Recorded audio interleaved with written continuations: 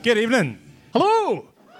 Fucking hell! This is amazing. Thank you all for coming back. Who was here for the one we did last year with John? All right, okay. John McPhail, by the way, everybody. It's not about you tonight. It's not about you tonight. Just want to say thanks to everybody for coming out and all amassing in a room where one of us maybe might have the coronavirus. But it doesn't matter. It's fine. It's great to see everybody. By the way, just a wee story. When we came in here the other day to have a look at some of the techie stuff, and the guy that kind of owns the place was like, "So, what is it you're doing here?" And we're like, "Oh, we're doing like a live podcast with an audience." And he was like, "Right, you're going to come in, we'll talk about a film." And he's like, "Ah, so you're a bunch of creepy dweebs." And yes, my creepy dweebs. Yes. It was like, oh, if you just said creepy dweebs, I'd know what you meant. So, how is everybody doing? Are you excited for Fright Fest 2020? As well you should be. The lineup's fucking amazing. We've got Synchronic tonight. Has anyone seen Synchronic already? Yes. It's amazing. It's great, right? Yeah. And then, I suppose we've got Death of a Vlogger. Death of a Vlogger. Yeah. Speaking of which... Mr. Graham Hughes. Get up here. Here he comes.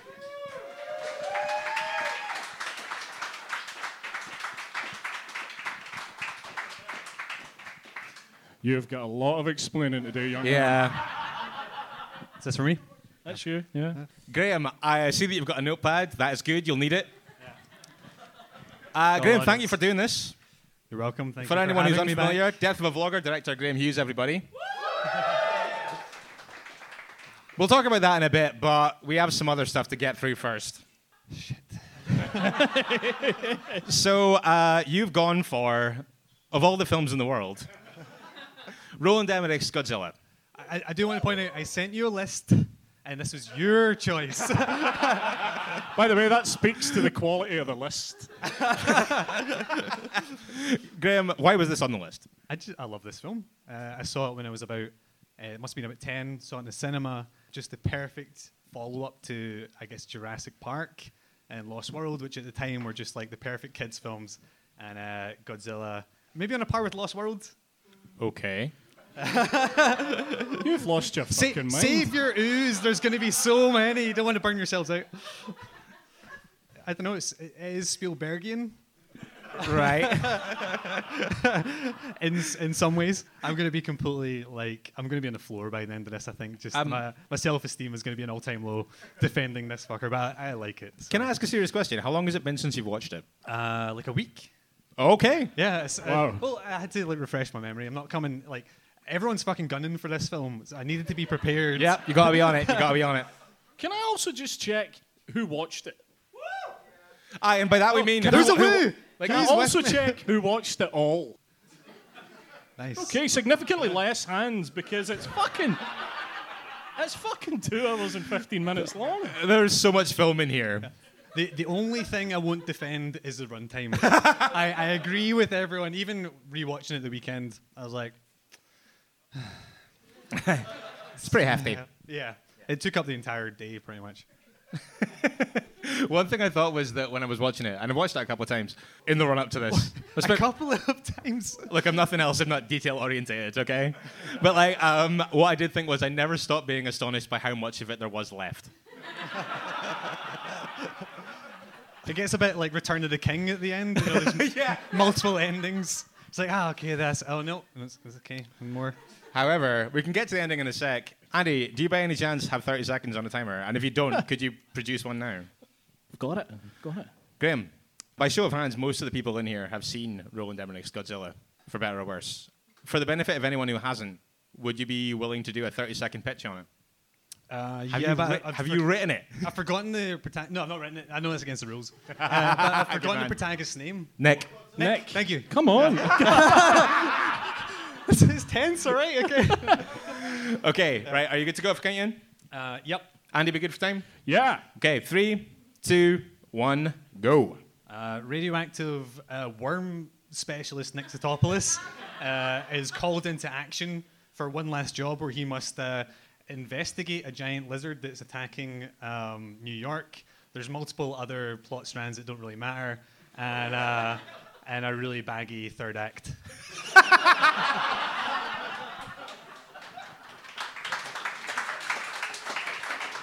Happy to wrap it there. You've still got some seconds. You're out of time. Yeah. That's what I would fill them with as well. Like you hit on all the key points and also didn't tell any lies there. It's a really simple plot that they stretch out for 148 minutes. Yeah. But I think that we should jump in. And this film starts as so many classic stories begin in an iguana nest in French Polynesia. I think it's contractually obligated that every Godzilla film must start with a montage of nukes now. That seems to be the way. Yep. Yep. It's like the film metaphor equivalent of like it's just kind of like on the nose. And it's Yes. like if It Follows started with a montage of just like chlamydia-riddled genitals. That's the film I want to see. That's the less gritty reboot that I didn't know I wanted. Not only do we see an iguana nest, we also see it getting nuked or at least experiencing some nuclear fallout. And I think that it's quite a compelling moment when you see the iguanas lined up, stoically awaiting their fate. Like sentries. You know, you see that footage from old like, atomic testing when you see them all, they've got their goggles there, they're down in the ditch, and then it blows up and they get a big fucking wind in their face. That's those poor iguanas, but they've no got goggles on. Yeah, the nest is nuked. Another battle lost in the endless war between humans and iguanas. I don't know if they were trying to eradicate iguanas. I'm sorry, I had no choice but to interpret it that way. Right, sure, fair enough. I do want to point out though that the last shot when you've got the eggs and that the music is brilliant. I love the score of this film, and it just has that really like mysterious quality as they're zooming in on the eggs. Quizzical. Yeah. It's just nice. It's just such like a nice setup. I mean, I agree. This is going to be so painful. God. Ah, you're fine, you're fine. We're all friends here. For now. Straight after this, we're off to the South Pacific Ocean because this film really does start with a whistle-stop tour of the globe. And you can tell if, for the avoidance of doubt, that the guy on this ship in the South Pacific is Asian because he's depicted as eating food with chopsticks and watching sumo wrestling. Yeah, he's eating ramen. It's like trying pretty hard to get that point across. Also, his face. Oh, there's also that. Yeah. But yeah, their vessel's set upon by a giant iguana, and we're pretty much out of here as quick as we get there. Jesus. It's time to meet our protagonist, though. Nick Tatopoulos. Yeah, Or yeah. Tapadapatopoulos, and the multiple other ways That's it's my favourite mispronounced. thing in the whole film is that. Well, all the could say his casual name. xenophobia towards Greek Americans. There he we go. is. Just chilling out at Chernobyl. So this was actually a first watch and a second watch for me. What? Well, Can I just? I just want to say something quickly. Brief aside. See this? See this hat? Somebody somewhere got Kangol money because there's a lot of people wearing those hats backwards, like that Samuel L. Jackson thing that he did for years. This is the first of many backwards Kangol caps. But Nick's 3-year research into Chernobyl earthworms is disrupted at this point. There they are.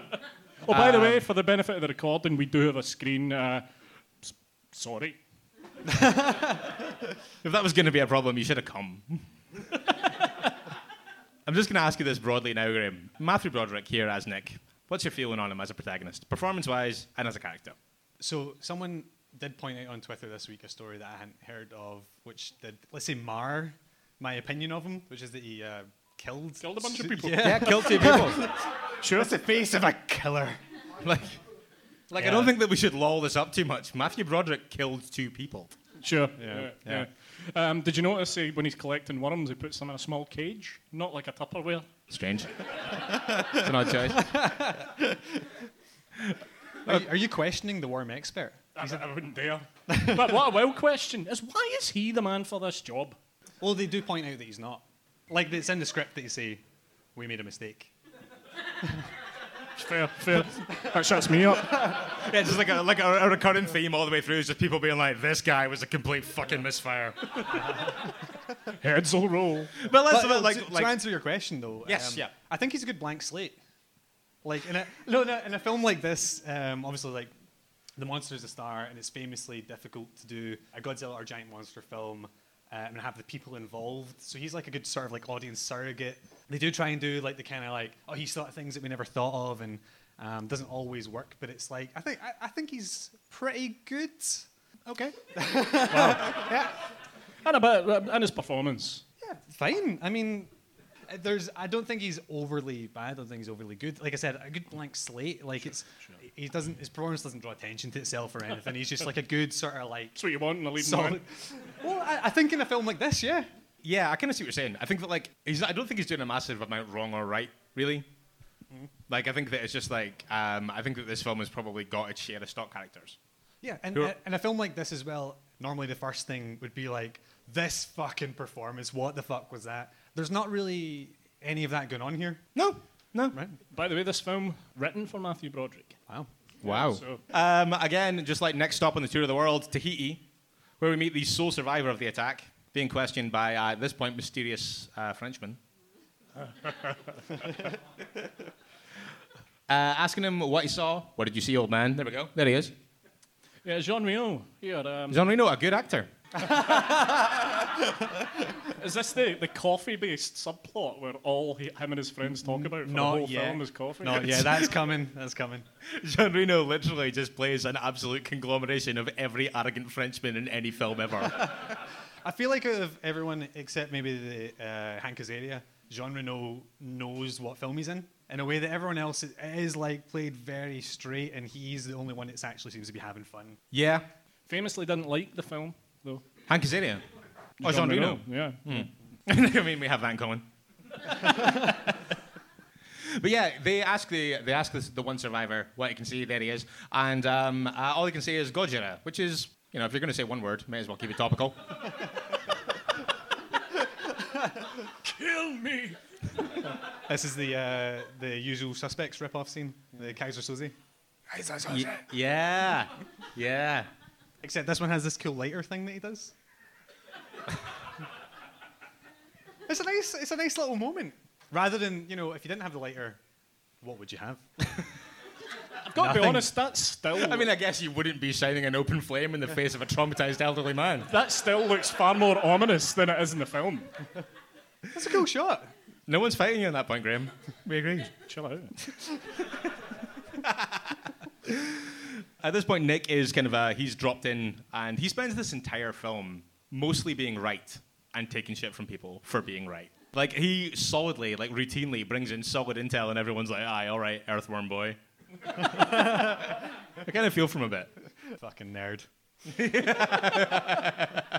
Whatever, Poindexter.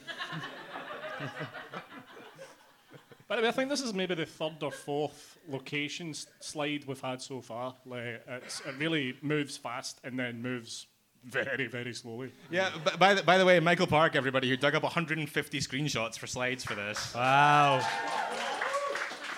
The amount of time that man spent through this film frame by frame, it's changed them. He was not effectively happy. live tweeting our group chat while he was watching it to pick this apart, and it was very interesting to just watch his slow descent into madness.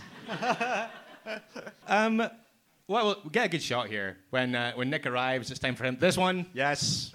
Look at the fucking state of that footprint. That's just terrible. I kind of like it. You picked it. Next slide. Is it me that has to defend this Also, that's the only footprint in the kind of vicinity of this part. So it looks as though Godzilla's went.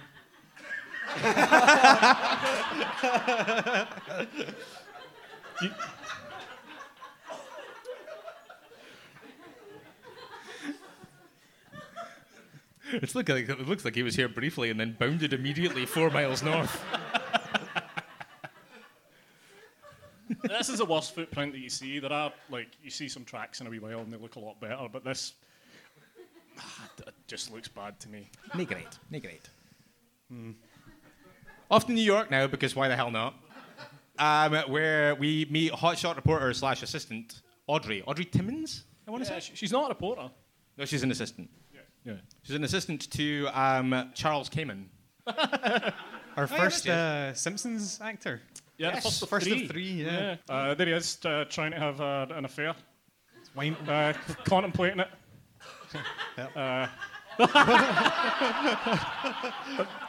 Didn't go well. Uh, Yeah, I remember when I watched this again in preparation for this, when Maria Patello came on there as Audrey, I was like, I remember her being quite adorable and nice in this, and then very quickly I was like, oh god, I hate her. Graham, your take? Audrey? yeah, I can't really defend this. I think I don't understand what you're here to This do. actress. I think the performance is fine.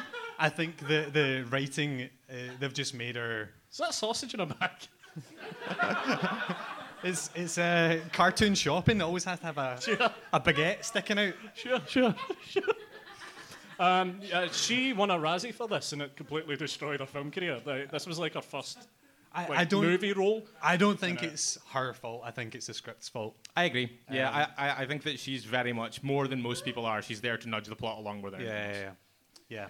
What do you think of the romantic subplot between her and Nick? I don't get it. I Sure. mean, I've got this written down right at the end, but like, I don't understand why they get back together. It's like the kind of formula of get them back together because Excitement. they're together. Pure adrenaline. Yeah.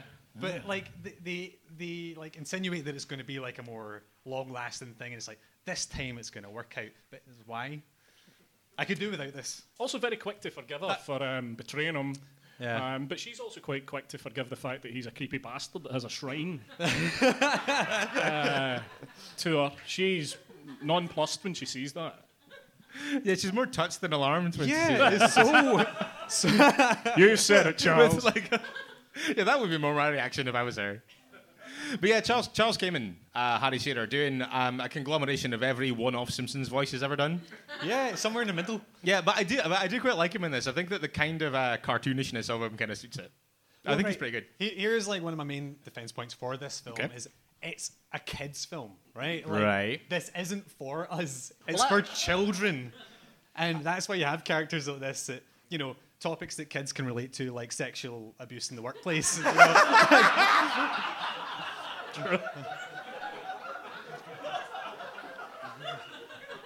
The classic PG-13 topic. Yeah, borderline. You don't see any of it because it's for kids.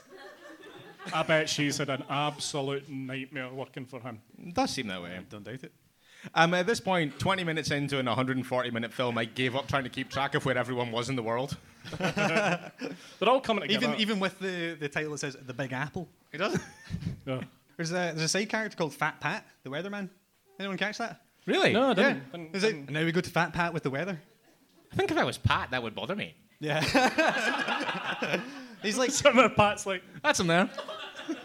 oh, also, is this a real ship? I don't think it is. Those effects really stand up quite well for a 22-year-old film.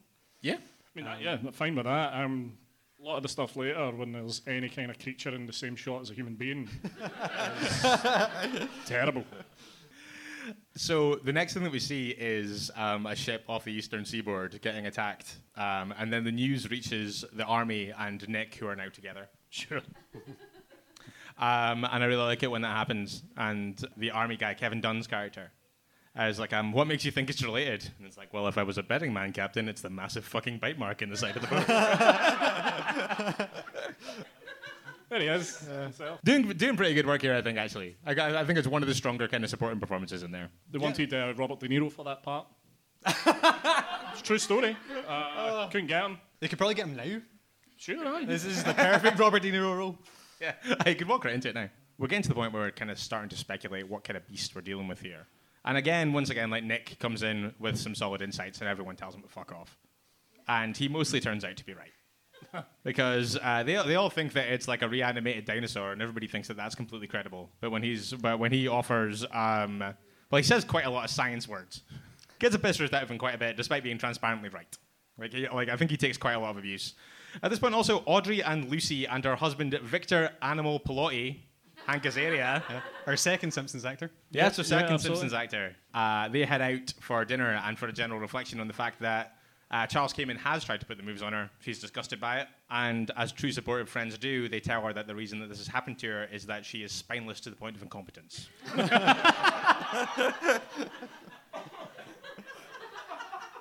Hank Azaria here. Low-key MVP of the film. I am agree. Oh yeah. Yeah, I think this might be Hank Azaria's best role. I don't know how much that's saying. Like, I'm not that familiar with his filmography. Must say I'm not either. Yeah. Yeah. Unless you maybe count The Simpsons, but I mean. Sure.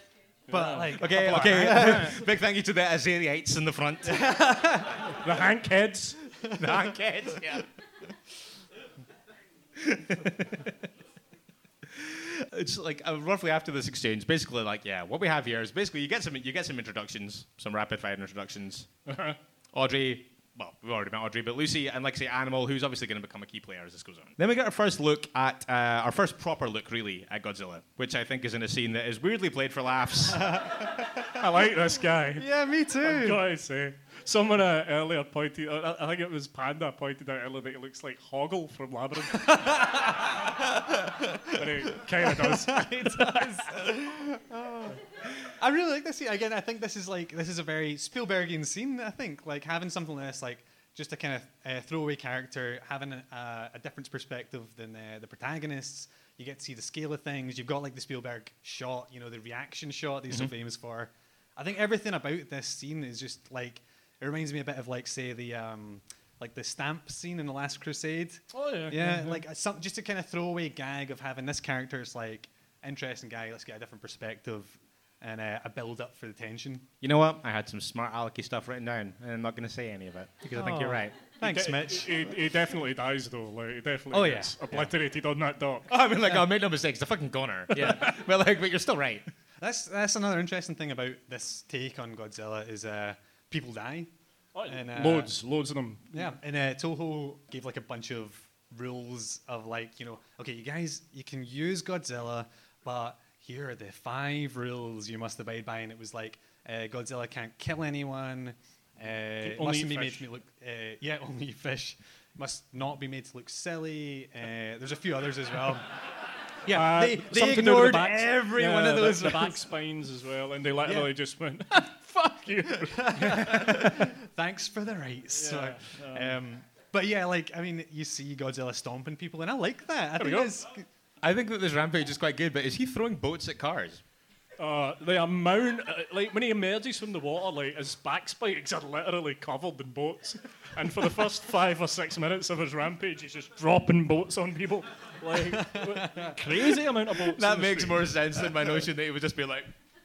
I don't want to shoot past the fact that when they were all telling Audrey that she was horrible at her job, that incredibly awkward exchange was interrupted by the first seeds that we got of the fairly uncompelling romantic subplot between Nick and Audrey. You mean where she stands moon-eyed watching Nick on the telly? He's so handsome on the TV. There she is. It's literally exactly it. She's looking at Matthew Broderick. That's the face He of a killed woman. 2 people. She changes the channel. No, she turns the volume up with a function, a twisty knob on the front of the TV. And I was 10 at the time, so I can't remember. Were TVs still like that at that point? 98? Did they still have turny knobs in the front? It'd be in that. It seems a bit incongruous. Yeah, come on, old people, answer that question. I want to talk about the fact that very fleetingly during this rampage, we meet Mayor Ebert and his assistant Gene. It's good to see that the mayor of from Jaws is still getting work. Yeah, exactly. Yeah. So I'm assuming that everybody else noticed what this was supposed to be. Yeah. It's pretty good. Like, I mean, it's quite convincing. Apparently, this was a response to the fact that Siskel and Ebert didn't like Roland Emmerich's previous films. But I think that, like, if you're trying to get notable critics on side, then maybe you shouldn't transparently portray them as bumbling oafs in your film. Thumbs up for re-election. I think they were both disappointed that they didn't get killed in the film as well. Yeah, Roger Ebert actually wrote that. Yeah. In his eventual review of the film, which I'm going to surprise you here, not positive. Fucking 2 snobs. thumbs down. It was 1.5 out of 4. At that point, it was like the Siskel and Ebert thing was no longer a thing. So New York City, or at least specifically Manhattan, is being evacuated at this point for the first time in its storied history. Yeah, a lot of people with umbrellas there. They're not going to do much against a rain of boats. No. Yeah. Fucking hell, the rain budget in this film. Unbelievable amount of rain. Like, must have been in the hundreds of thousands of dollars just for the rain in this film. Which I love. Like, I think it's a great mood setter. Especially when I watched it the weekend and it was chucking it down. It's nice. Yeah, that. Felt like you were there. Yeah. Yeah. I feel like it's constantly both raining and nighttime in this. It's daytime there, Mitch. Oh shit! It's not This the I would Big describe Apple. as dusk. City that never sleeps. Why do the location things give the cities nicknames? Doug Savant of Desperate Housewives appears here. I don't know. I think he does have a name, but I just had him as Stammering Dog's Body in my notes. He announces that the army has lost sight of this very large mutant iguana. It's a perfectly normal thing to happen. Because let's not forget, that's what we're dealing with here. We're not dealing with a millennia-old guardian of Earth. It's a big lizard. I like the fact that at this point, armed guards burst forth from vehicles with like massive rifles, imploring everyone to stay calm with no explanation about what's happening. Makes me calm. The authorities are here. It's like, oh, they know what they're doing. I guess I'll stay calm. And then, actually, you're right, Mitch, because what you get from this point with the arrival of the military is a textbook display of military competence. I do want to point out the only thing that exceeded the rain budget on this film was the helicopter budget. Holy shit. Fucking hell, there are so many helicopters in this film. Every scene. I think it's like someone had a deal, like, had a helicopter company. And it's like, well, you guys, this scene needs more helicopters. No, more! It's like, no, I don't think you understand. More. They're just like bees. I like the fact that this is extremely tense, and then we take a break from it to just have more stuffy Frenchmen being stuffy Frenchmen. Like when they bring them food, and he's like, no croissant, when he looks at the donut. Yeah. Yeah, there he is. I find that very hard to believe that you couldn't get a croissant in New York. He didn't try very hard. Yeah. I kind of feel like that was just someone trying to bam him up. Donut. Picky bastard. Yeah, exactly that one. No croissant.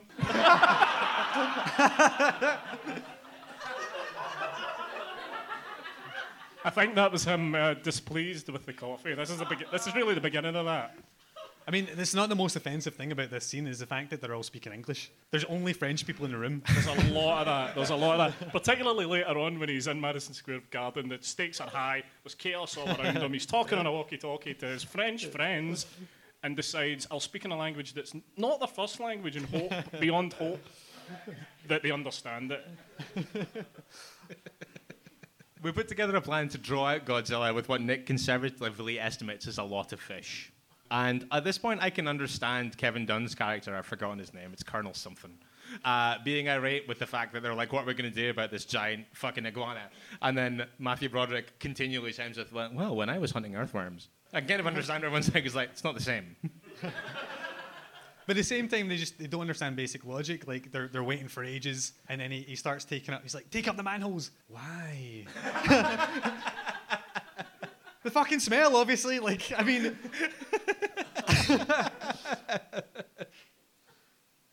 At this point, because they do successfully draw Godzilla out at this point, and I think it's really funny that, like, obviously, eventually, there's there's this kind of like face-to-face thing between Nick and Godzilla. But I do think it's funny that right before that happens, he takes a picture of him, and Godzilla momentarily comes over all coy. like he takes a photo of him, and Godzilla's like. I really like that slide because it looked like he was up to something. I would wager that he is. I don't know if you've got a slide of this, but did you see the even from fish this symbol film? on the map? Oh, I loved it. Is it? Loved Have you it. got a slide of it? The military took He's the not ti- got a slide of it. Okay. The military took the time to create that little fish on their map to track High-tech Godzilla's military radar, and there's a wee Pac-Man-esque fish. Check out that chin. At this point, Nick, Matthew Broderick, tells them not to shoot him. I'd have gone a different way, personally. The finger wag. Yeah. Superb. Changes his tune quite quickly when he advocates killing all of them in one fell swoop.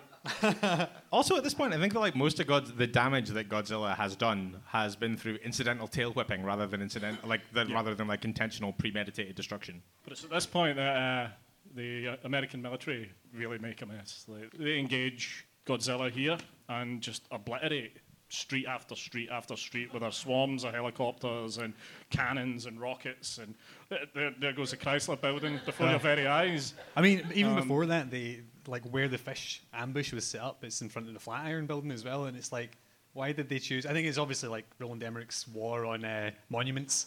He's got his hit list. Is like, right, White House, Flatiron Building, Chrysler Building, what else? Blown to smithereens. Yep. But yeah, at this point, Godzilla ducks to avoid a hail of gunfire, and many buildings are destroyed. At this point, I think that the ratio of damage done to New York by the army incompetently chasing Godzilla to damage done by actual Godzilla is about 30 to 1. I think at this point as well, when they blow up the Chrysler Building, the last words before the helicopter pilot fires is "We're locked on," and then the next words he speaks are "We can't get a lock. It's cold-blooded." Yeah. I was like, wait a second. Done. Yeah, it's like, he's colder than the buildings around him. That's right. Yeah. I believe is what they say. Not how cold-bloodedness works, but that's fine.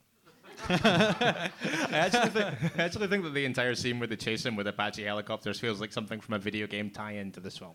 Also because Godzilla looks like A PS2 cutscene. Yeah. Not to go all like cinema sins, but I think we got him cliche. Yeah. First of several. Yeah. Shortly later is I think I lost him cliche. Fired.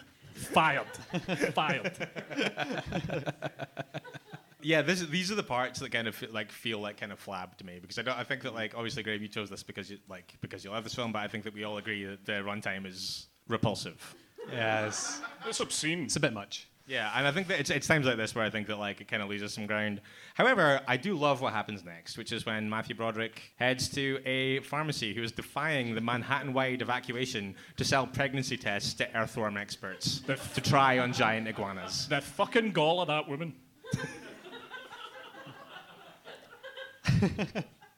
It also works. Well, they do point out it's like, it's not exact science, but Is it nay? But it yields results. Again, are you questioning the expert? Do you know what I'd like to question? In the next scene, when they go to Nick's tent and he finds out that Zilla's pregnant, Audrey spends a lot of time making coffee in chemistry beakers, despite there being high-tech electronics around. Clearly power a kettle. Is this point that they find out that Godzilla's pregnant? Yep. Yeah. And Yep. they continue to call him a he? So they assumed his gender. Yep. It's an ugly generalization.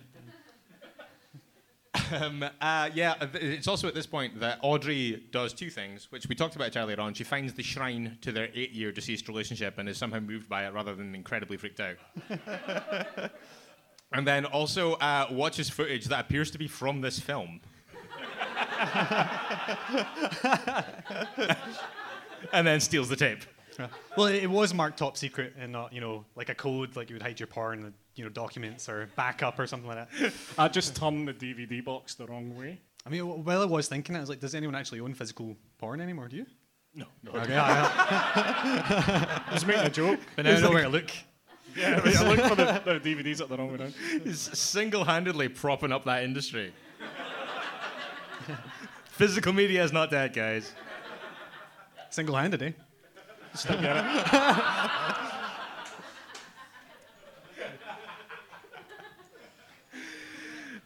So we kind of hit on the Audrey trying to kind of like bolster her journalistic career strand a bit here, which I think is one of the less compelling strands. There she is. So she puts together a bulletin with her stolen footage. At this point, I think that whatever happens to her, she kind of has coming because she's done a fairly unethical thing, regardless of it being at the kind of like urging of her friends who told her that she was terrible at her job and what she needs to do is get more duplicitous. But if this had gone well, she would never have apologised. This would never have gone any further. She'd have been away, living the dream, being quite happy, and Nick would have been she'd have forgotten him again. Yeah, I'm working on a theory that she's just not a particularly likable character. I question her motives from the beginning. No arguments here. Sure.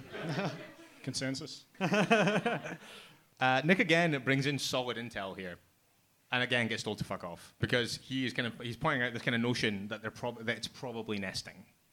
Yeah, I think it's around about him. Then he makes like the tautology of, he's listing off things like, it's an island, it's got water on all sides. It's like, yeah, that's An island. That's what an island is. I think it's around Layman's this. terms. I think it's around this time, and I think that like the proportions of Godzilla are quite elastic through this entire thing, where like they could be as tall as a building, but also small enough to fit in a tunnel. Yeah. It kind of changes with the weather. The underground stuff makes no sense. Before we go too far, though, when Audrey's news broadcast goes, I want to shout out to the guy who goes, "Gentlemen, I think we should see this," before the news broadcast has started. So I'm getting. I've got a feeling. Hold on, something's coming here. It's like, I think we need to talk to this guy. He can see the future. But no, I think it's one of my favorite things that happens in the entire film, and it's Doug Savant's character. I think when they're talking about the fact that he's gone missing, and it's like, oh, our principal theory at this point is that he's hiding in a building in the secured area, as if they're going to go into like the mailroom of somewhere and just see a tail sticking out from behind the curtain. Like,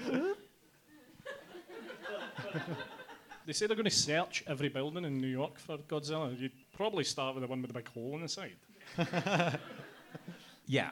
At this point, like you say, Graham, the clairvoyant guy in the office draws our attention to the news bulletin, which is Kamen has stolen Audrey's report. He's taken the glory. But also, it doesn't look good for Nick, because obviously it looks like he's leaked it to the press. It's playing it cool. He very quickly figures out what's happened, but he's off the investigation. With 72 minutes left on the runtime, I was speculating about whether or not he might go rogue. Imagine he just, like, when there was a bit when he goes to the airport, he just fucked off and then he wasn't in it again. Psycho-esque. Just see him get in the taxi and then just directed by Roland Emmerich. I fucking wish. So much. You have no idea how much that happened. How does this happen? He gets into a taxi to leave. Audrey tries to apologize very poorly. She was like, oh, the only reason that I did it was to ruthlessly further my career. And he's like, that's still not okay. And then he gets in the taxi. Is she fucking crazy? What does she think was going to happen? Well, I know. But he gets in a taxi that's driven by Philippe. Yes, it's quite a coincidence. But then, like, he's That's a way of putting it, Graham, yeah. he's very skilled. I mean, it's Jean Reno. Reno? John I think we're splitting hairs. Reno. Jean Reno. I'm going to say Reno. Yeah. Yeah, I mean, he can do anything, right? I like how enigmatic he is and kind of mysterious. He kind of just floats around on the breeze. That's kind of how he leaves. I love the fact that at this point he reveals that he's working for the French Secret Service and everyone is fucking astonished. Despite the fact that he turns up and they're like, oh, hey man, who are you? And he's like, I'm with the insurance company. We're concluding a report. And everyone's like, cool, that's fine. When that turns out to not be true, everyone's like, Jesus Christ! What else have you lied about? But yeah, Philippe, as it turns out, a French Secret Service operative working overtime to suppress 2 decades of nuclear experiments in French Polynesia. A horse which I feel may have bolted. I mean, I don't think there's really blamed to be apportioned to the French at this point, unless they see that. Which is, in my opinion, quite damning. Wait, isn't pretty conclusive. Isn't Polynesia full of islands with water on all sides?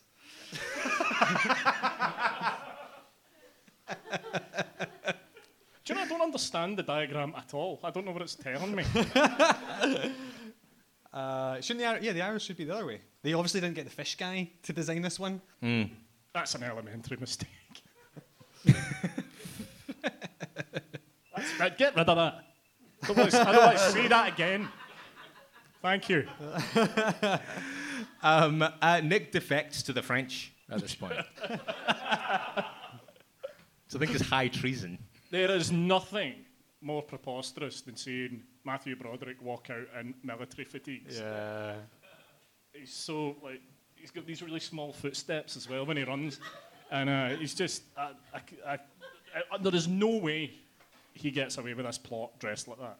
Nope, no arguments here. It doesn't. This is the point in the podcast where I would normally be like, oh, I think we're setting up for the final showdown here. It's like, we're actually setting up for the first of 3 Sweet final summer showdowns. child. I know, yeah. Are you just going to blow past the bit where Jean Reno pretends he's American? Oh, yeah. The Frenchiest Frenchman ever Frenched.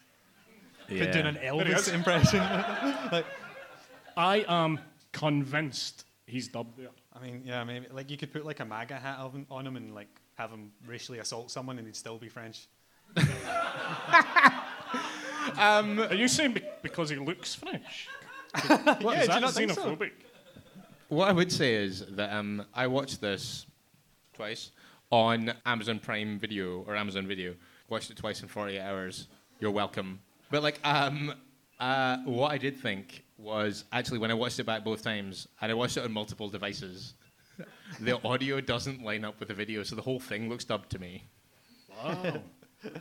So yeah, I could only speculate on that. But it is a good scene though. Like, like I say, I kind of figured that we were pulling in towards kind of the end game for this, but that was a foolish notion on my part. Because at this point, we cut back to Audrey, who's at home crying because of the consequences of her own duplicity.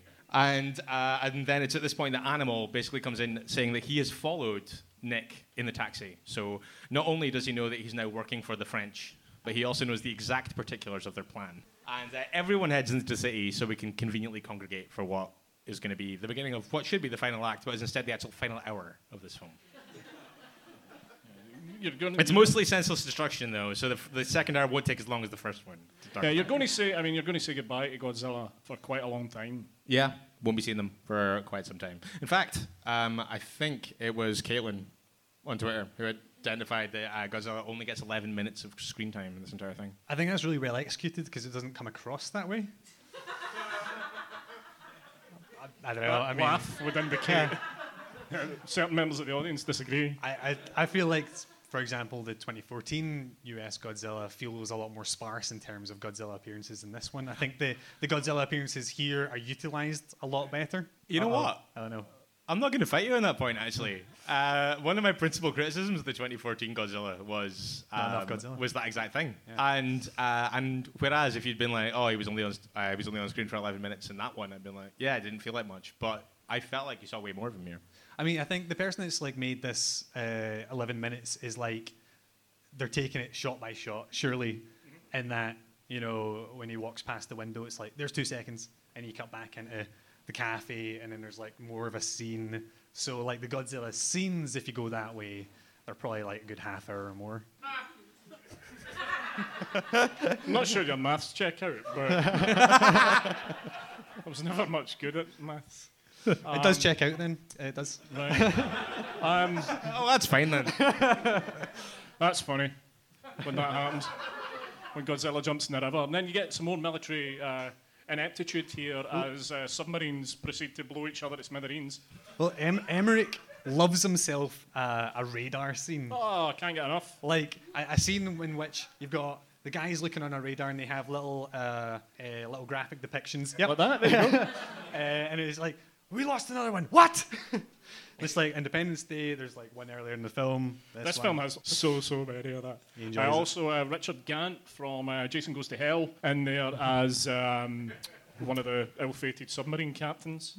Yeah, it's none of them. I did some research this afternoon. What's that? I've got to be honest. It looks like a scrotum. I'm not going to stand here. There's no way I'm standing here and telling you that doesn't look like a scrotum. It's a submarine exploding, but I thought it looked like balls, so I left it in. Thanks, Michael. It's like when you hold them up to the light and the sun, the sun comes through. You pull the skin really tight and you shine a torch through, and then you push your balls through the skin. I know. My dog's got wee skin patches in her legs that look like that. And you can see some kind of vascular stuff going on. I love the fact that one of the two of you brought that up and the other one was like, haha, yeah, totally. What the fuck are you talking about? Mitch, have I just led a very don't be sheltered so life? vanilla. Shine a torch through your scrotum once in a while. You need to learn to live. Live a little. Yeah. Jesus Christ. At this point, like you say, there is quite a lot of military and navy incompetence, but torpedoes do connect eventually and all seems well. Godzilla seems to sink. Everyone is happy about this fact. Meanwhile, La Resistance have found the nest. Can I walk back a little bit? Yes, you can. Because I did research this afternoon and I feel it would be squandered. It was a lot of time. No. I was looking up depth maps of the Hudson. You see him like dive into the Hudson, and then there's submarines there. So I'm assuming it's like right off the coast of Manhattan, and like it gets about 50 foot deep from the depth maps that I saw. Okay. And I was also like, how tall is a submarine? I found out that submarines aren't tall; they have a draft, which is their height. This is all great for a comedy podcast. You know? I'm laughing. But the one submarine that I found was 39 feet, which would give you a leeway of about 5 foot either side. Right. Godzilla, Fucking hell, right, Godzilla okay. theirself is. Just check my figures here. 192 feet tall. Thank you.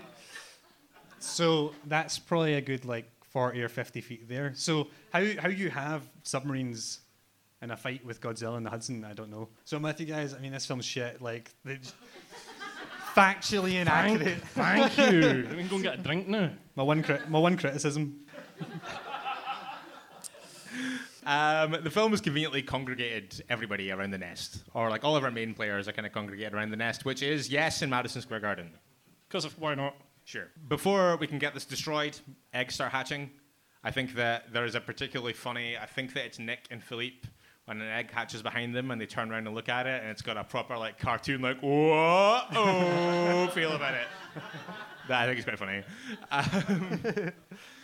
Yeah, the eggs start hatching, and there's quite a lot of, well, this just takes ages.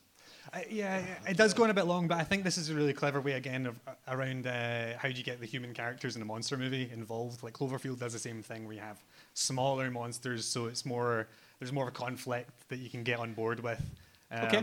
So I think this is a good addition. It also, clearly like a Jurassic Park ripoff, but at that age, again, kids film, you're like, I love the fucking Velociraptors. Here's some Velociraptors. Nick just hugging an egg there a minute ago. There he goes. But no, I hear what you're saying. Yeah, like it's like obviously like you can't always be grappling with this one massive indomitable beast. Yeah. So doing something that's a little bit more melee does give. Or yeah. kind of ever. I mean, it's so hard to grapple with Godzilla as a human. Yeah. Notoriously. One thing that I like when they're trying to get out of here is that Nick makes all of the baby Godzillas fall down by spilling the contents of a gumball machine on the floor. It's kids film. Yeah, there we are. There's So they look a motoring around the corner and doing loads of pratfalls. so much of this stuff. Those poor French guys, they're dropping like flies. Well, speaking of the French guys, I think it was around this time that I noticed their names. Oh God. Christ. They're all a form of Jean. So you've got Jean-Luc, Jean-Claude, Jean-Pierre, and Jean-Philippe. All led by Jean Reno. Wow. I actually think that like they're all incredibly interchangeable, but I think a lot of the supporting characters, English or French, or American or French, in this are pretty interchangeable. Thanks for the clarification, Mitch. I mean, they're just red shirts, right? It's not like... Yeah, Absolutely. 100%. Yeah, they make it to the broadcast booth. Oh, yeah. On this note... Popcorn. An absolutely staggering point of restraint on the film here that they don't do an elevator music gag. I was so impressed. Oh, yeah, absolutely. So impressed that they did not resort to that. Yeah. 1-0. Sure. Thanks, Mitch. Why the hell not? Yeah, they make it to the emergency broadcast station in Madison Square Gardens, and basically they get a broadcast out to the military, explain what's going on. Audrey gets her big story. I could not be less happy for her. By the way, the guy that this message goes to, backwards cap. Nice. He also says, there's no Rangers game tonight. It's like, well, yeah, Godzilla. It was also about this time that I noticed, I love when you notice like an actor's sort of tick, like a kind of thing that they always do. So like Bill Nye always does this sort of kind of thing with his face. Hank Azaria's thing, which we've hopefully got a clip for, is the dramatic pause, or the comedy pause, where he adds in really weird pauses into a sentence. Yeah, pretty much. You're a nice person, you know? Nice guys finish last. Startling. She's about to. Yeah. When you work with them, did they monitor all the news broadcasts? See, should take us right to the 23rd Street station in Manhattan. Can't let Lucy know she'll hurt me.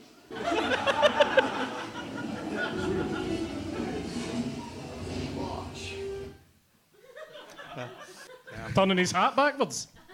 Because he's a cool guy. I'm really happy you did that. Thank you. Yeah, it was really worth the hour and a half it took to put that together. Yeah, they're trying to get away at this point because they did say that they need to destroy the building immediately, which is a very generous thing to say considering they're inside it at the time. But yeah, they're trying to get away. Ultimately, Philippe capitalizes on Iguana's famous phobia of garish chandeliers. Shoots them down. There's Closes a the path line. to the door. There's a line here as well when he says that they're all of them are born pregnant. Yeah, that I don't know where that comes from. Yeah, like I mean, again, I don't want to question the worm expert Yeah. on the biology of Godzilla, but He announces that in a news report. The sole purpose of which is to have Madison Square Garden annihilated. He doesn't know that they're all pregnant. Just makes it more palatable. Guy starts Does throwing it, out, like- there could be 40,000 by if- the end of next week. if you're squeamish about nuking the building, don't worry, they're all pregnant as well. Also, he also says that they're all locked in there. There's no chance for escape, but there's a fucking big hole in the floor. Yeah. Also doors. But they seem to have a bit of trouble with those. They're not as wily as the old Velociraptors. That's for sure. But we do successfully nuke Madison Square Gardens, thank the Lord. Babies are all killed. At this point, which is fine. I think it's really sad, and it's a weird turn for the film, but I think it's quite it's like an Okja moment or something. Not to compare Emmerich's film to the works of Bong Joon-ho, but it's like it kind of turns it on the audience like, how dare you enjoy this? It's about funny games, Yeah, that's true. Like I'm sure. Again, comparing Emmerich to Haneke. I'm like you have just done. You just compared on it to a Bong par. Joon-ho and Michael Haneke in the same breath. It's not the first time. We had someone compare the Garbage Pail Kids to the Nightingale last week, so my reserve for being surprised by these things is quite low. But yeah, Senior Godzilla returns, pissed off. Kids are dead. Fair enough. This is the first Return of the King ending. It's the first of the many they Return do of the King proper, endings. like pull out, like crane out with the camera and them just doing small talk. And I think it's quite effective. I know that, like, again, at this point, you're maybe losing stamina, but as the way that it's pulled off, I think it's a great return. Yeah, And I think it's I mean, bad. look at that. Look at it. I see it. They eventually. By the way, it's really, really sad when Godzilla's like nosing that little dead thing. It's all right. They'll be dead soon. I don't feel great about that either, because I actually find the ending of this quite sad. And apparently so did extras who were there on the day, were like, didn't see this going this way. But what were they seeing? Big, massive tennis ball on a stick. The world's largest tennis ball, Like- dying. They just think it was going to be like, thank God the citizens of New York can exist harmoniously with this giant iguana. Well, I think they were told you have to uproariously celebrate. And they were like, why? yeah. And they're like, oh, we've killed it. We blew it to smithereens. It's like not only have we killed the giant iguana, we also killed its babies. Laugh it up, everybody. I know we are getting ahead of ourselves, but it is a bit like, it looks like they're going to end it like King Kong and be like, like man is a real monster, and then the crowd cheers. There was a point where, like in the passage to doing this, a taxi, I believe driven by Philippe, or either Philippe or Nick, ends up in Godzilla's mouth. Yes, thank you.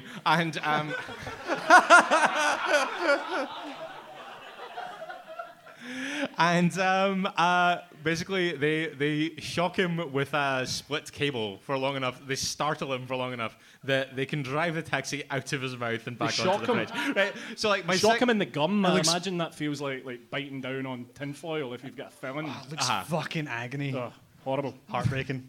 So this was on my second watch of this, which was on my phone. Sure. Of the multiple devices that I watched this across, including a TV, a laptop, a tablet, and my phone. When this happened for the second time, at this point, I was so desperate for this to be over that I almost threw my phone across the room when this happened. And I already knew that it happened. Like, I was prepped for it. And I was still so filled with rage. It kind of makes me happy, actually.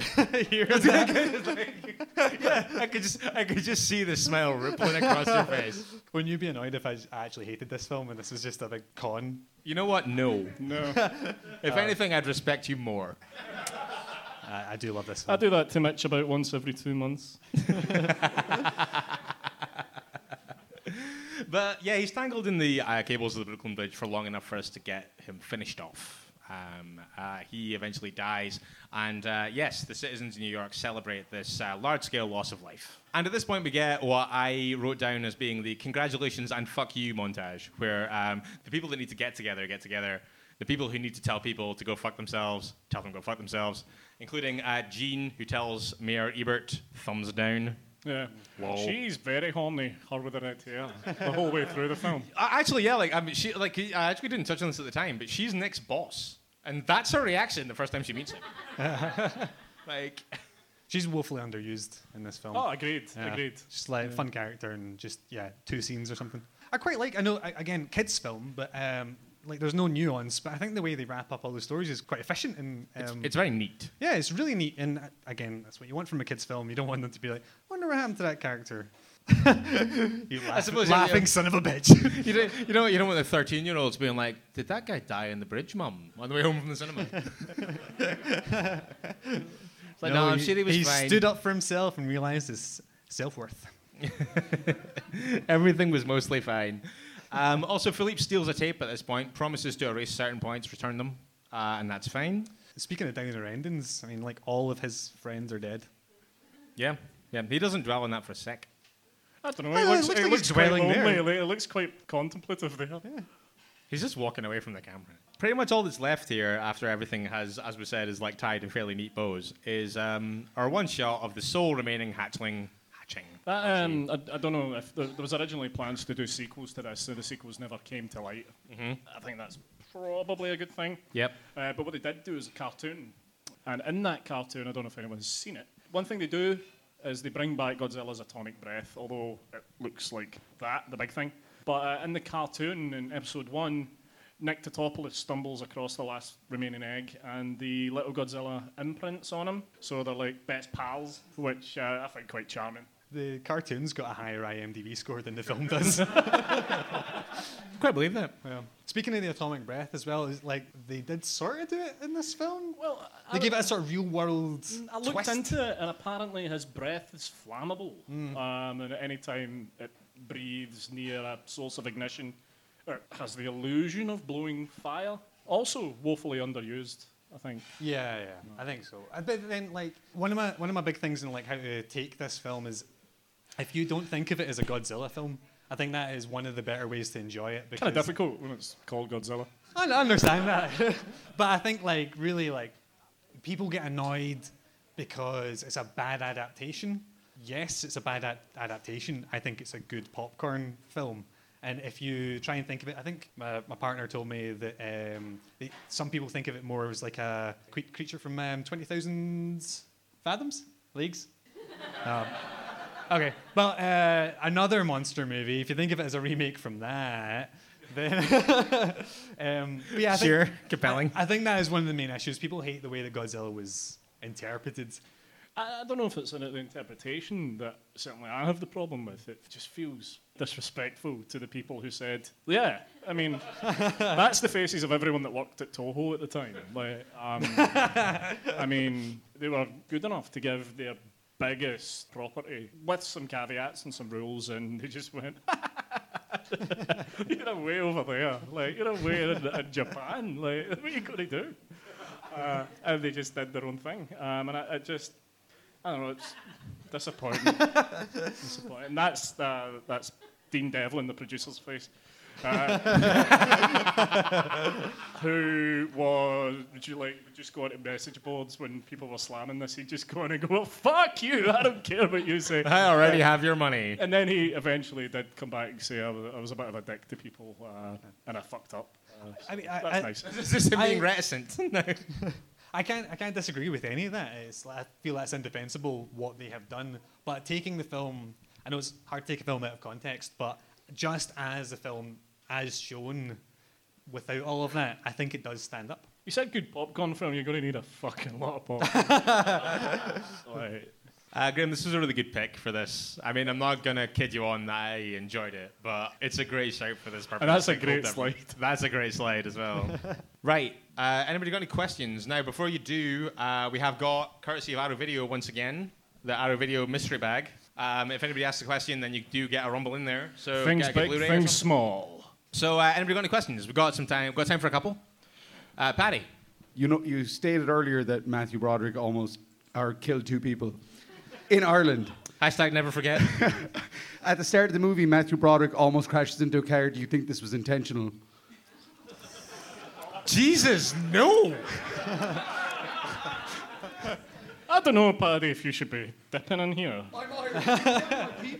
Fucking Paddy. No comment? Anybody else? I think the defense has been that it's a kids' movie. Would you guys agree with that?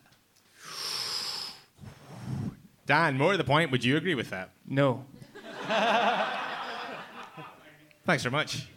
Andy, what's your take on that? I'm going to echo Dan and say, not particularly. I think there's too much office sexual politics. Anybody else? There's been so many really terrible Godzilla films over the past 2.5 decades. Do you think that somebody's going to come along and make a really good one?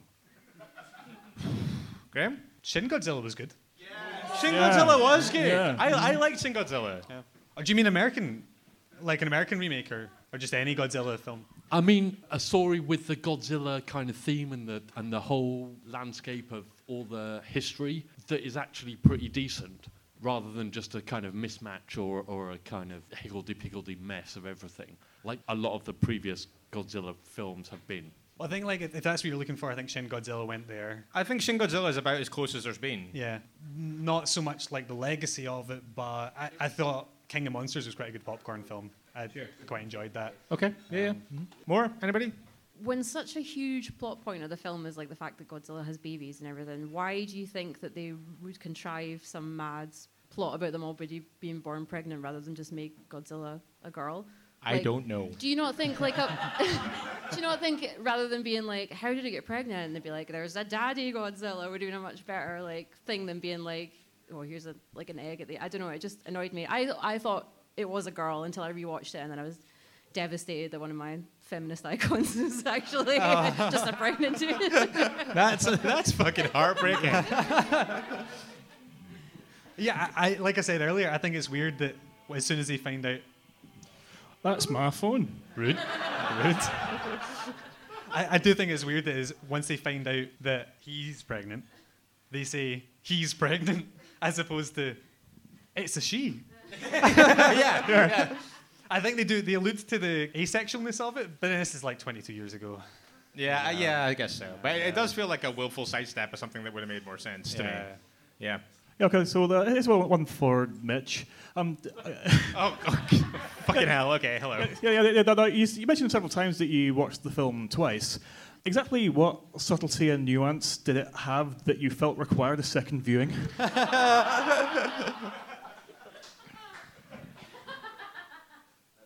Andrew, I'm a detail-orientated man.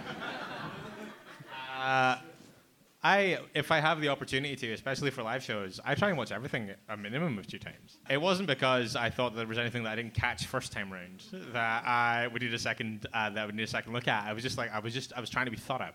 That's as good an answer as I can give you. Don't look convinced. I'm really impressed that you didn't have to look at any notes for this entire thing. Have you been looking at me? I've been looking at notes this entire time. I've been looking at notes all the time. I've been too busy looking at mine. Okay, fair enough. 8 pages away, 5. I was like, on 2 watches. You know what? I could have gotten away with that. I should have kept my Amazing. fucking mouth shut. We have a question at the back there. Yeah, Graham, if you had to make a shot-for-shot remake, you were forced to make a shot-for-shot remake of this film, who would you cast in some of the leading roles? Who? Oh, I'm horrible on the spot for things like that. We're talking a Psycho-esque remake here. Or Funny Games that Michael Haneke. Off the top of my head, Joseph Gordon-Levitt is a good Broderick. Yeah, happy with that. He screams worm guy. Robert De Niro, obviously, as the general guy. Aye, but who plays the fucking dinosaur, mate? I 100% would get Patrick Tatopoulos back on to design the creature. Easily. Agreed. Like, when you look at some of the concept art, I think, like, again, take it completely away from what you know of Godzilla. It's a great design. Like, it's just... they made something that could be considered iconic. I know it's been fucking lambasted for 22 years, but try and distance yourself from the legacy of Godzilla and just look completely blankly at this design, and it's a cool fucking design. Not bad. Not bad. By the way, Not bad. far and away, Sweden's favourite Godzilla design, apparently. If you look at I think it was Stan Winston. Weird bit of trivia, but in Sweden, they responded better to this Godzilla than any of the original Godzillas. They're famed for their love of Godzilla. But yeah, Stan Winston did an original concept design, and he basically just drew Godzilla. And it's like, okay, did you just need like a new garage or something? Like, Is there anybody else? Yep, Andy, right up the back. Taking it as like not a Godzilla film, would you consider Reign of Fire as the superior sequel? Oh, interesting. I'm not touching that with a fucking 40-foot pole. Over you. Because you've not fucking seen it. Correct. I thought so. If in doubt, assume it's because I haven't seen it. Graham? I think if ever come back in the podcasts, Reign of Fire, guys. You're coming Yes, back. Last question, Mitch. Anybody? Yep. Okay.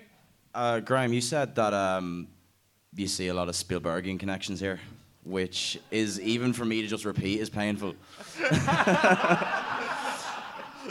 And I'm probably reading into this far too much, but do you think that the constant Godzilla being pregnant but constantly being called a he, and then Godzilla as being born pregnant, is Roland Emmerich's like bastardization of nature finds a way from Jurassic Park? Nature found a way. I before it was 100% born. agree with that. Yeah, I mean, slightly facetious when I say it's Spielbergian. I think he's aping Spielberg. I'm not necessarily saying he's anywhere reached that, but I think the whole style, the way you look at it, is quite like formally, it's quite straightforward in a way that Spielberg goes. It's like, it's all wides, it's like a lot of long takes, again, like a lot of reaction shots. It dwells on the wonder. There's like the restricting your view of the monster, which obviously Jaws was like the forefather of. So I think there's a lot of touches. I'm not saying this is like anywhere near a Spielberg film, but I think I feel like Emmerich's style, I think he is inspired by Spielberg. How successful he is in that. It's the Spielberg face. That's the Spielberg face. Textbook. Okay. No bad. You're fucking with me. Thank you all for your questions. That was great. Graham, let's talk Death of a Vlogger. So obviously we're a few hours short of a Scottish premiere. GFT. Mm-hmm. Yep, closing in. Yeah. I saw this film at Fright Fest. I know Andy's seen it as well. Yes, I have. I think that it's absolutely brilliant. Do you want to talk about it a little bit? No. That's the show, everybody. You want to talk a little bit about how it came to be, kind of the idea, how you put it together? I tried to get a low budget feature off the ground. It was going to be my third feature, and it was a horribly nightmarish experience. It all fell apart. Probably the worst experience of my life because I'm very privileged. This is my last feature. It was God awful. It really put me off for a while. I realized that I think my reach was exceeded by my grasp, or vice grasp. Yeah, exceeded. yeah. That one. And I was trying to make like a £500,000 film on a 10 grand budget. So that's basically why it failed. So spent a year away from making any sorts of films, and then I had this idea. I'd been making like a lot of vlogs and stuff like that. I was really interested in like kind of vlogging culture and just how fucking toxic the internet can be.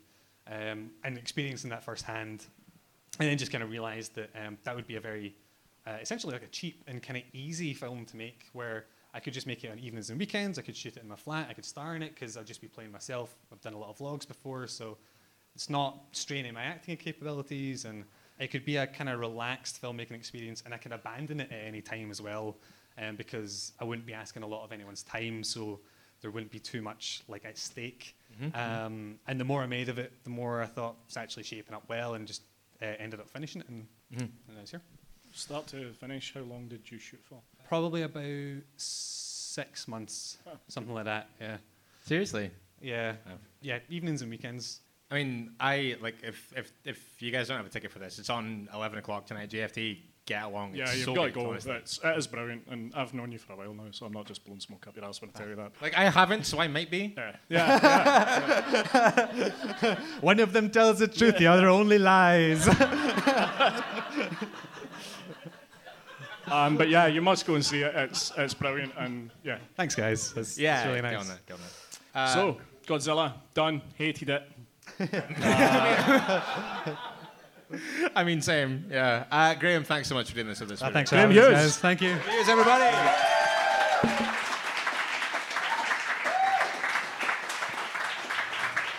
So, I hope you've brought your A game because time is tight, and we're not done yet, my friend. I know we're not. Ready? Yeah. Does everyone know what's coming? There you go. Does anyone not know what Mitch's Pitches is?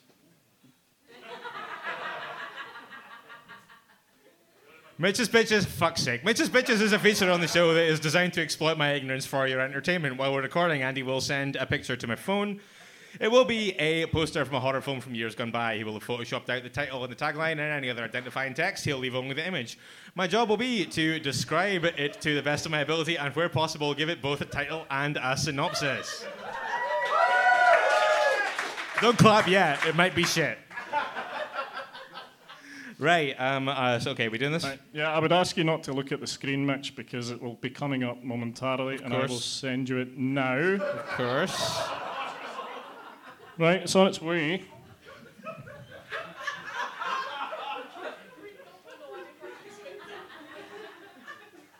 Yeah, it's here. Thank you for that. Right. Okay. So, Jesus Christ. Okay. Right. Okay. So there's no border on the image, crucially. Background is white. I'm assuming the bottom half is where you've removed the text. Yeah. Okay. So what we have in the background. So the background's kind of like a multicolored kind of like mystical swirls. I'm gonna say. That I know that's vague, but Sure. time's tight. This entire ugly scene is being overseen by a Hulkin green demon who looks fiercely pissed off at somebody. What we have here after that is a kind of patchwork of presumably supporting characters, including a blue man in a headband, wielding a samurai sword, looking downwards and raging. We have 4 scantily clad women in a bamboo cage being looked upon by 2 hooded people. There's an explosion off to the left. We have a voluptuous woman in a blue tube top holding a firearm. Also, a machine gun brandishing guy in a red shirt and grey, like kind of. I don't want to say slacks, but I don't know. We have a shirtless white man doing a karate pose in the middle, wearing kind of purple trousers. And in the bottom right, we have like another fairly nondescript guy with a firearm and a guy in a sailor's hat with an unbuttoned shirt, wearing a matching lilac suit. But opened with a bare chest exposed. And in the background, I think I believe I can also see some headstones. I'll just quickly, Mitch, you've missed the exploding ship. And the man looking at a box of emeralds. I'm not gonna lie, I'm not gonna include every last thing in this. Yeah. But yeah, that's about. I think you've hit on all the key points. It's there. about as good as it gets, I think. Yeah. Feeling confident? No. Mind running over time? Yep. Would you like a minute? Yes, please.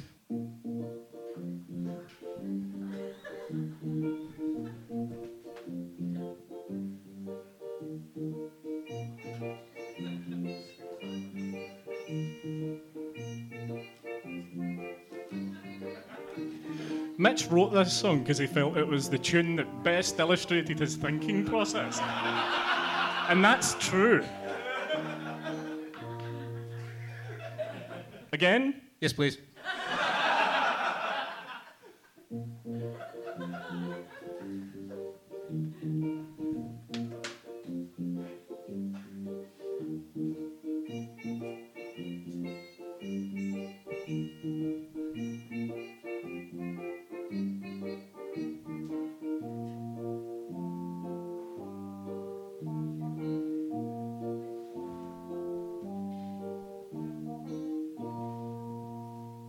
That's your lot. Do you have a pitch? Yeah. Let's do it. I'm just going to say that I've written something that I'm probably not going to be able to say. Okay. This might take a couple of attempts, right? While taking their dense brand of 80s-tinged anthems on a tour across Asia, an American electronic band unwittingly stumble across the lair of a mighty demon who's enslaved a vast number of continental visitors over the years, including a girl band who mysteriously disappeared years prior, exhibitionist sailor Rusty Barnacle, and master sensei and cultural appropriator Chuck Bodyslam.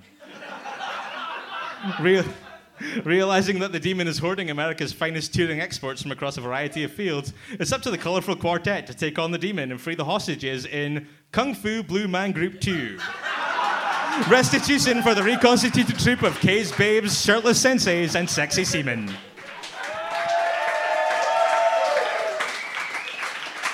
You may look at the screen now, Mitch. You'll be unsurprised to hear that you were wrong. What? Yes, the film is in fact Raw Force. Raw Force. If you can't tell, it's nourishment, human flesh. It's Guardian, the Undead, it's Sanctuary, the Island. Cameron Mitchell. And Cameron Mitchell's the only person of note that's in it. Would you like the synopsis? I would love the synopsis. You know who else would love the synopsis? Chloe.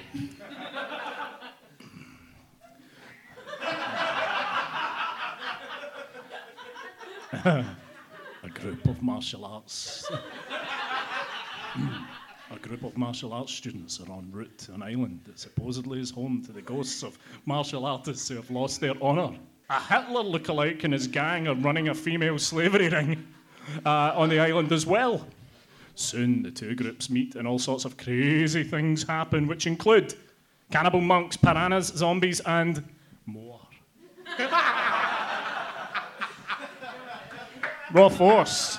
Raw Force. Mitch's Pictures. Mitch Bain. Yeah. Guys, you've been amazing. Can we have one more hand for Graham Hughes, please? And also for Panda and Foji tonight. Yes. And also Michael Park and Michael Park over there with the slides.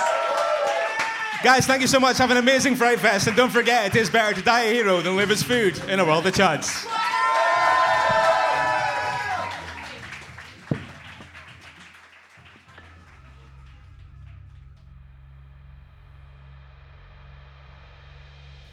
You've been listening to Strong Language and Violent Scenes with Andy Stewart and Mitch Bain.